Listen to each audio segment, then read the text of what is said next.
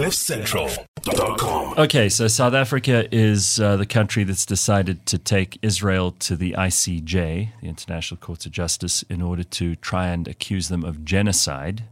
They've been supported by a number of other countries. They've been laughed at by some countries. Israel themselves are mounting a defense as we speak. But South Africa put their case to the court yesterday. And Mark Oppenheimer is here to help us understand exactly what that means, what South Africa's submission looked like, who led our team, and what we think may happen from here. Yes, so it's the biggest legal team that I've ever seen in any case ever. Really? So we have 4 senior counsel, 2 King's counsel, 3 junior counsel, and a partridge in a pear tree. I mean, the amount of money that must have been spent on this litigation. Insane. And the amount of time that would have been put into it. It's also a very interesting timing in terms of when it was produced. So it goes out on the 29th of December. South Africa say we'd like a hearing within the first week of January. So you've got this gigantic legal team producing an 84-page document that's heavily footnoted, I think to over 500 different references, and then you said Israel, and go, please defend. Very difficult. And so they've had a very small amount of time to put up a defense. The South Africans have also done something very disingenuous in terms of how the case is brought, which is it's almost mystifying to South Africa why Israel is engaged in military activity in in Gaza, which is October 7th. So in one paragraph, the line is that 1,200 Israelis lost their lives. Well, but they don't say how it happened or... No. So what you have, of course, is the largest attack against Jews since the Holocaust, where civilians are deliberately targeted. In other words, you have actual genocidal intent to kill Jews because they are Jews, to rape women to death. I mean, the New York Times have one of the most harrowing accounts from an eyewitness that I've ever read in my life of a woman being gang raped while her breast is being cut off of her and then discarded, and then she is then executed. You have people whose pelvises are broken from the rapes. Just the most horrifying things that happen. The villages in that region outside of Gaza are often lived in by people who were on the left, who were very sympathetic to the plight of Palestinians, who would often take Palestinians to hospitals. They were savagely murdered. And then, of course, you have the hostage crisis. You have these hostages, who are elderly women, young children who are kidnapped, many of whom still are in Gaza at the moment. And the line is, of course, Israel should just turn the other cheek. And you have Hamas saying, we are going to do this again and again and again. Mark, let's just begin with why South Africa? Because that seems to perplex people inside of this country and outside, all over the world. When South Africa itself has hardly been, consistent in our application of international law. When it suits us, we don't. When it suits us, we do. We seem completely capricious on this front. We are big mates with Russia. Russia currently engaged in a war with Ukraine. We've said we're very much on their side. They're clearly the aggressors. The rest of the international community are very much against them. But we say, so what? Omar al-Bashir comes to visit here. We won't arrest him, even though the ICC, the International Criminal Court, has declared him a human rights violator and genocidal maniac. We decide we're not going to do anything. But when they're Jews, different story. Very much so. So as you say, South Africa has very little regard for international law. It's threatened to withdraw from the Rome Statute on a number of occasions, which is the statute that would bind it to the decisions of the ICC. By the way, the Rome Statute is the statute that declares apartheid a crime against humanity. So there's a real interesting irony that happens in this. So yeah, it's not clear that South Africa cares about human rights or really cares about international order. So why us? Well, I suppose one would be that there is some political gain, that the ANC think that they would be able to stir up support among local South Africans, or help fund its election campaign through doing this and receiving illicit donations. From what, like Iran? Or? Yes, I mean, we know that we've had government ministers go to Iran during this time and take instructions, and we've met with Hamas. The Western world understand Hamas to be a terror group. In the US, in Europe, in the UK, in Australia, it's a terror group. In South Africa, it's not. And not they just sent a delegation here not so long ago. Yes, and Vakila and Bulula met with them with pictures of Cyril Ramaphosa behind them. They applauded their efforts of resistance. No critique of the rapes or the killing of civilians. All wearing keffiyehs and being part of a struggle again. How exciting. Yeah. I mean, the other thing that's kind of horrifying, so I did an interview on SAFM yesterday, and callers in would say things like, you're a propagandist because you're mentioning these rapes which never happened. Now, that level of denial is just so sickening. If the general feeling is that we should believe women, that gender-based violence is an epidemic in South Africa in just the most horrendous way. But when it comes to Jewish women, don't believe them, they're liars. Don't believe the New York Times, which interviewed 180 people. We know the left wing all over the world is again completely capricious on this front. It's fine to be a big Me Too activist until it's a Republican. We don't care anymore. It's the most nonsense hypocrisy imaginable. Anyway, what happens then with this huge team and this massive international spectacle? Because clearly that's what it is. How enforceable are the decisions of the ICJ, for example? But first of all, how did South Africa do?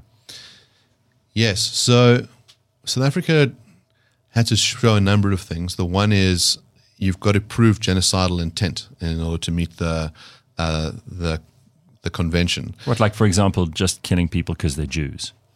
Would that be enough? Yes. So in other words, I think it's quite obvious that you could prove genocidal intent on behalf of Hamas. In other words, Hamas guys go in, deliberately target civilians to kill them because they're Jews. They're trying to wipe out an ethnic group. Pretty easy case to make. Now the question is Israel liable for genocidal intent? It is the case that Palestinian civilians have been killed. Why have they been killed? Well, Israel has made it very clear that in order to protect itself and its citizens and to meet its obligations and rights in terms of Article 51 of the UN Charter, which says that all states have the right to defend themselves against armed attacks, and that nothing in the rest of the UN Charter would remove this right, that they have an obligation to go and eradicate Hamas. Now, one of the difficulties with Hamas is that they've embedded themselves in civilian areas. So they've hidden themselves in hospitals, they've hidden hostages in hospitals, in mosques, in schools, in apartment blocks. They're not an ordinary military outfit. They're not wearing military regalia. They're not setting up military bases. So they're using civilians as human shields. Now, what you have is that there's a ratio of about 2-to-1 in terms of militants killed versus civilians. So Israel estimate between 7,000 and 8,000 Hamas militants who've been killed out of about 20,000. Now, every civilian loss of life is regrettable, but we must have a look at the context generally and say, well, what does that ratio look like in terms of other armed conflicts? So we know, for example, that when NATO was involved in the war in Yugoslavia in order to try and stop a genocide there, that the ratio was 4-to-1. So for every militant Serbian that was killed, 4 civilians were killed. So Israel, in other words, is doing much better on that front under more difficult conditions, where Hamas... But this is such a macabre and grotesque way of accounting for war, which is a very crazy, violent, ugly situation. Wars are not done on a balance sheet. Perhaps the costs of war can be calculated on a balance sheet, but war is not some tidy thing where we'll kill one of yours, you kill one of ours until we run out of men or something.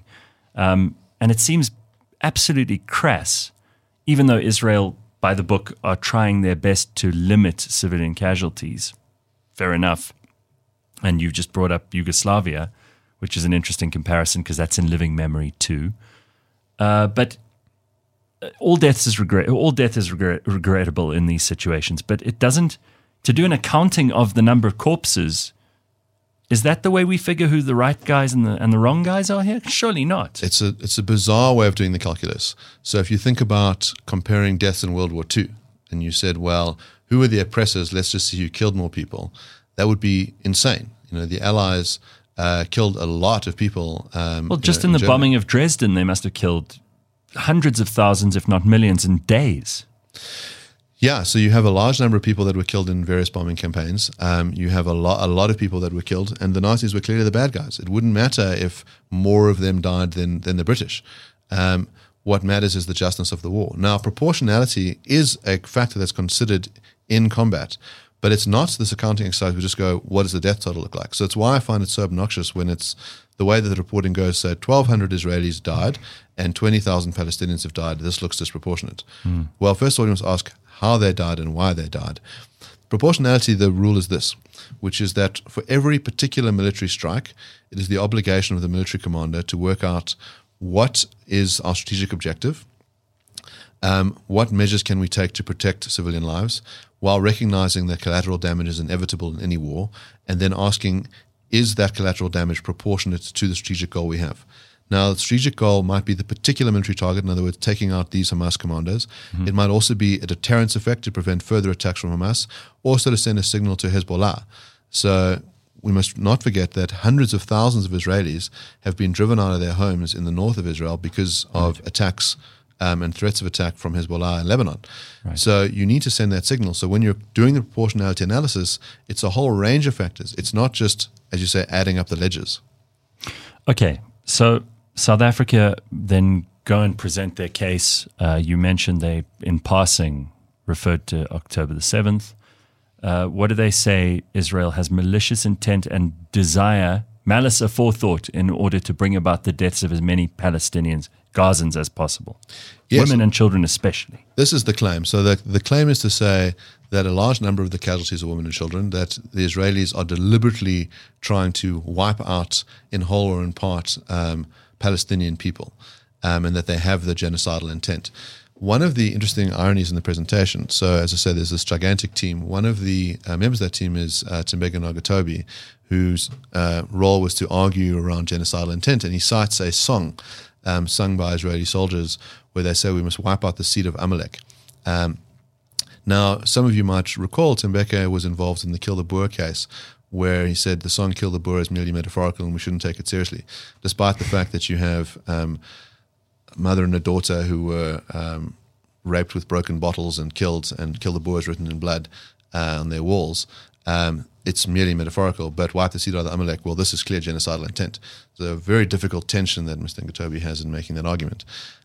So there's been a move to try and say that we can look at individual speech. So certain things were said, and of course it's understandable why Israelis would be so angry at what had happened, that they would say things like, we need to win at all costs, we need to strike out our enemy. When your sister has been raped and murdered, or your brother is a hostage, of course you're going to be angry. But to take that sort of inflammatory speech and then say it's the state who have this genocidal intent, well, that's a step too far. I don't think they can make that kind of a case out. There is a sense in which, as you mentioned, what's the purpose of this exercise? So we know that a similar exercise happened recently between Russia and Ukraine at the ICJ, where Ukraine obtained preliminary relief saying that Russia must stop its military operations. Russia had made a false claim that Ukraine was involved in a genocide against the Russian people in the Donbass. And the ICJ said, well, we're going to make this order that you can't engage in any further military conduct.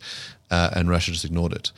Now, of course, South Africa said nothing at that time and didn't say this is a breach of international law, and we're completely horrified by this.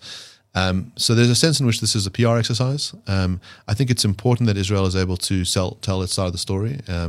I often think in my own cases that, especially when you're doing political work, that or cases that have a political aspect to them, that you're doing something that's beyond the particular case that you're involved in. You're speaking to those judges, you're trying to win, but you're also speaking to a wider audience, and this is a global audience. So what does winning look like for South Africa? What do they want? What would be a sweet victory? What would be a terrible defeat? Yes. So first we must recognize that it's a two-part case. So part two of the case is to have a declaration that Israel has committed acts of genocide, and that case will take many years. Part one, which is the current case, is a preliminary injunction, which is to say that Israel must stop its current war, there must be a ceasefire, and that it must stop any genocidal conduct. So its first prize would be that. That would be a win for South Africa. And it would be, of course, a humiliation for South Africa if that case was dismissed, and a victory for Israel, and a vindication of why Israel is there. As I say, what the threshold that South Africa has to meet at the moment is a low one, which is that it's plausible that genocide is taking place, or that there's genocidal intent. Israel is going to say, well, the reason why we're there is to protect ourselves. if we wanted to wipe out the Palestinians, we could. We have the military capacity to kill every single Palestinian in the Gaza Strip and the West Bank, and we're not doing it. Also, just on the numbers, since that's what people like to talk about here, how many dead, and it's all gruesome and revolting, which war is. And we live in a media age now where I think people have forgotten what war is unless they've actually been to conflict zones. So they're horrified when they see it, but they thought somehow it was honorable and decent and people just shook hands and walked off the battlefield before. If we're going to talk numbers, is there any evidence whatsoever that Gaza's population has been shrinking and that Israel has been doing its best to genetically or population engineer Gazans into extinction? No, you find that the population group in Gaza has grown over time, quite dramatically over time. So you don't have this, it's sort of hard to, in other words, if Israel really were trying to do a genocide, they've done a terrible job. So first of all, they went and warned all these civilians to leave their homes before they bombed them. They distributed leaflets. They created safe passages, and then they've obviously. So I mean, a finding in a world where people had their brains working properly, they would find that Israel is indeed terribly bad at genocide if that was their purpose. Yes. It's very odd to try and take the view that you have genocidal intent while telling civilians to protect themselves and take all these measures. Not the kind of thing that you see from real genocideers. Okay, but let's say it goes beautifully and swimmingly and all these judges think it's terrific and the international media already think it's terrific, the South African case. Now, what's the great outcome that they're hoping for here? The world to say, Israel, you are bad, and then what? Yes, I suppose the view would be to try and amp up pressure, specifically on the United States, to say, well, Israel is now a pariah state. This is finding against them. You need to condemn their war. You need to push them into a situation where they withdraw. Now, if you think about Israel's prior wars, which were also existential in nature, so the first being, of course, the War of Independence in 1948, then the Six-Day War in 1967, and the Yom Kippur War in 1973, where Israel is really fighting for its existence, surrounded by hostile states. There was immense international pressure on Israel to stop those wars. So that is, I think, the strategic goal. It's unclear what Israel will do. I mean, they've made it quite clear that it will take a year for this war to be resolved, at least. That the nature of the war might change, that it'll be more precise in some ways. But Hamas are an existential threat to Israel, to its existence, and that it's important that it is entirely eradicated. Now, of course, when the allies like America and the UK took the move to eradicate ISIS, and many civilians died during the eradication of ISIS, that was an important thing to do. ISIS was putting journalists in cages and burning them alive. This is a death cult in a similar way to Hamas. And no one was telling America, ceasefire. Okay, one last thing on that matter. Why is it that no one has taken Yemen to the ICJ or the ICC? Why is it that no one has taken Turkey or Iraq or Pakistan or Afghanistan, all countries where there have been slaughter of Muslims? Why has nobody taken them to either of those bodies? Yeah, I mean, there's something worrying about this. If you think because if we're going to apply this stuff, let's at least be consistent. Sure. I mean, let's say that you think that the only lives that matter are Muslim lives. Then why isn't there a conversation about the Uyghurs in China who are being persecuted, about Muslims in India who have been persecuted or being deported from their homes? Nothing. It's not a conversation point. So it's only when the Jewish state, the only Jewish state in the world, is involved in the conflict, then suddenly everybody cares. That starts to look like anti-Semitism as opposed to really caring about civilian lives. If you think about, as you said, the amounts of global violence going on right now as you have this conversation that people are ignorant of or don't care about, that hypocrisy is rather astounding. We'll have to leave it there. Thank you very much. Mark Oppenheimer, and a quick look at where we're at with this matter at the ICJ. And we'll obviously catch up after the results of this come out and what argument is proffered by Israel. So we'll see. Just based on what we've heard so far, it looks like it's going to be a very, very long ongoing debate, much like the Middle East conflict has been an ongoing and insoluble problem. So let's see what happens. Thanks, Mark.